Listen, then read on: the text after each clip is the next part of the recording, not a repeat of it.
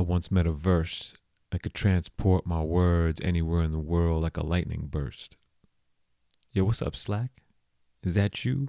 Grandma Snapchat? I was happy with Polaroids, I was a boy with my noisy toys. But this verse serrated. A verse pictures on steroids with filters infatuated. I used to go to the movies, plush red and reclined, surrounded by Dolby, and in about 90, I flashed back outside. But this verse spoiled me.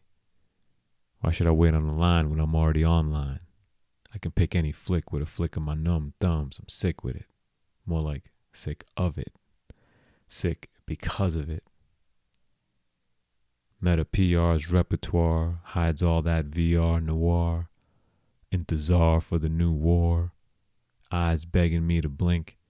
Dopamine's dropping me winks. Remember Dunbar?